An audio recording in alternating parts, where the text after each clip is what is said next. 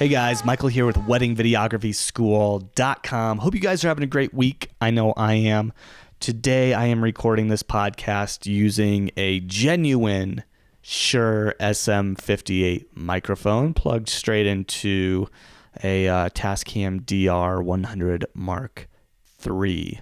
And I actually really like the sound of this microphone. It definitely sounds better than my fake SM58 microphone, and it feels a little more, it just feels built like a lot better. There still is a little handling noise you can hear when I kind of move the microphone around in my hand a little bit, which I'm not like super into. But yeah, I guess when you're recording stuff, you hold the microphone. You're not supposed to be jostling it around. But for podcasting and or if you hand the microphone off to someone who's not like well versed with microphones, you just got to watch out for that handling noise. But yeah, it's a cool microphone, and yeah, it's just a really classic, good sounding vocal microphone. So if you're ever in a bind and need a good vocal microphone, this is about $100. You can find them used. I would be really careful buying anything on eBay used. That's where I ended up getting my fake SM58 from. I didn't know it was fake at the time I bought it, and I actually didn't know it was fake for a long time. But yeah, so I'd stay away from eBay for this particular purchase. There's a lot of fakes out there. But yeah, $100 with tax, about $110 is what you can pretty much expect to pay at most places. Anyway, yeah, just love testing out all these different microphones. Today I've got a question from my man Bryce, who wrote in with another question, and this time he wants to know about health insurance. Let me go ahead and pull up his question. Says, "Hey Michael, what's up, man? I just had a quick question about health insurance. Do you mind me asking, how much do you pay for health insurance? I'm used to getting it all through work." So that's a great question, Bryce. For the people out there that are venturing into, becoming a full-time self-employed person, and you're no longer going to be getting health insurance through your employer, because you are now your own employer. Congratulations. Yeah. So on average, I just want to tell a little story. Back when I was first searching for health insurance, when I first quit my TV job, and started my wedding videography business, I did the same thing. Like, I had the same question that you did. It was like, oh man, I need health insurance. Like, how do I go about getting it? And how much do I pay for it? When I went out to look for health insurance, I went through a site called Connect for Health Colorado, and that's just kind of like our state system for it's like our online kind of like broker for finding health insurance. You could go through any number of other avenues of getting health insurance. That's just kind of what I was looking through. And back when I was looking, this is around 2011, maybe 2012 or so, I was looking, and it was going to be about $200 a month, for like a decent health insurance plan. But this was like, I'm pretty sure this is before Obamacare went into effect. Let me look. Let's see when Obamacare went into effect. And so before, start date, March 23rd, 2010. So I must have actually been looking just before then. Yeah. Or maybe it went into effect on a certain date, but then like there was a delay or so. I don't know. I can't remember what happened with that, but I remember I was looking pre-Obamacare or pre some revolutionary thing that happened in healthcare with, the government and insurance and laws and all this stuff. And it was going to cost me about, I remember seeing prices like $180 or $200. And, those were for just like very like okay plans. Like they weren't great plans. They weren't like, if you ever see The Office when they're all trying to decide what health plan they should all get on the TV show The Office. There's a really funny episode. Everybody wants like the ultra platinum plan or whatever, and Michael Scott's trying to convince everybody to go with like the silver plan, or I can't remember exactly what the episode was about, but I do remember it was funny. Yeah, so I didn't have the ultra platinum plan. I wasn't looking for that. I was young. I was my mid-20s, overall like pretty healthy. Early to mid-20s. This have always been a pretty healthy person. Like rarely go to the doctor until now. Like I'm in my 30s now, and I feel like I've been to the doctor like 5 times in the last month. But yeah, so back then it was like, I don't really need a whole lot of, upgrades and luxury health insurance coverage. Now, as you get older and you get into your 30s and 40s and stuff, you're especially going to want to consider having a better health insurance plan. But, if you're young, healthy, not overweight, you could probably get by with just having like a higher deductible plan that doesn't cover as much stuff. But I don't really recommend getting a plan that's, has a deductible more than $5,000. Because once you do that, and for those of you who don't know what a deductible is, it's basically the money that you pay. It's your portion. It's your responsibility of your healthcare costs, right? So let's say you go to the doctor and the doctor says, hey, you need to have your appendix removed, and that surgery is going to cost $10,000. Well, if your deductible is $5,000, the insurance company says, okay, you can get that surgery. We're going to pay $5,000 of it, and you're going to pay $5,000 of it, right?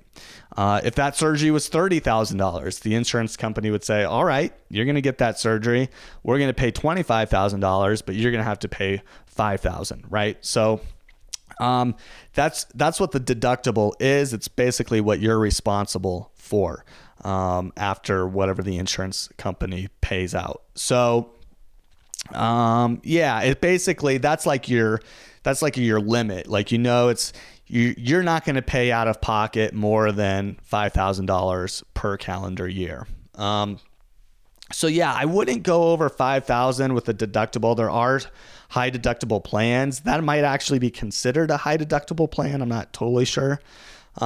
And back when I was looking, that plan was like $200. Now, the average, I just looked up the average cost of health insurance premium for a single person, and it's like $400. So, unless you were like super poor or, you had like a pre-existing health condition that basically prevented you from getting insurance before, Obamacare would kind of turned into a pain in the ass for basically everybody else, because insurance companies had to basically agree to cover people that they would have previously denied coverage for, right? Let's say somebody who had just a billion health problems approached an insurance company, was like, hey, I want health insurance. And they'd run all their tests on the person and they'd be like, we're not going to cover you because you are a huge liability. Like, we're just going to lose money on you, right? So now those people can't be denied coverage. As far as I know, I haven't been keeping up with things lately, but I'm pretty sure that's what happened with Obamacare is you couldn't be denied coverage based on pre-existing conditions. So anyway, now insurance companies have to pay for those people. And to do that, they've raised the premium prices for everybody else.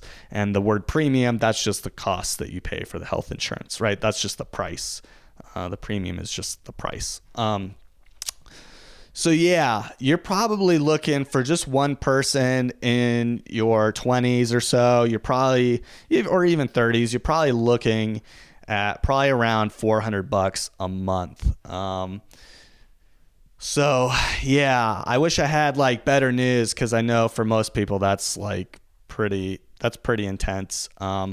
I actually don't pay for health insurance. My wife has health insurance through her job, so she pays for it. And I think it's crazy. I'll have to double check with her, but I think she pays like $600 a month, and it covers me and her and our any kids that we have. So yeah, trying to think.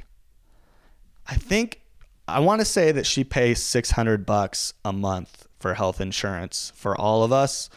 But I'll have to double check because I forget how that works. I think it's a little bit lower when you're working for an employer. Like, I think the employer pays for part of it or something like that. So yeah, luckily, our health insurance is awesome too. Like it's like a 0 deductible plan. I have co-pays. So when I go to, like, I'm in physical therapy right now for my neck, and I'm also seeing like a regular therapist for the anxiety I mentioned in the previous episodes. So when I go to those places, I have like a $20 or $40 copay depending on where I go. If I go to the physical therapist, it's a $40 copay. So I have to pay $40.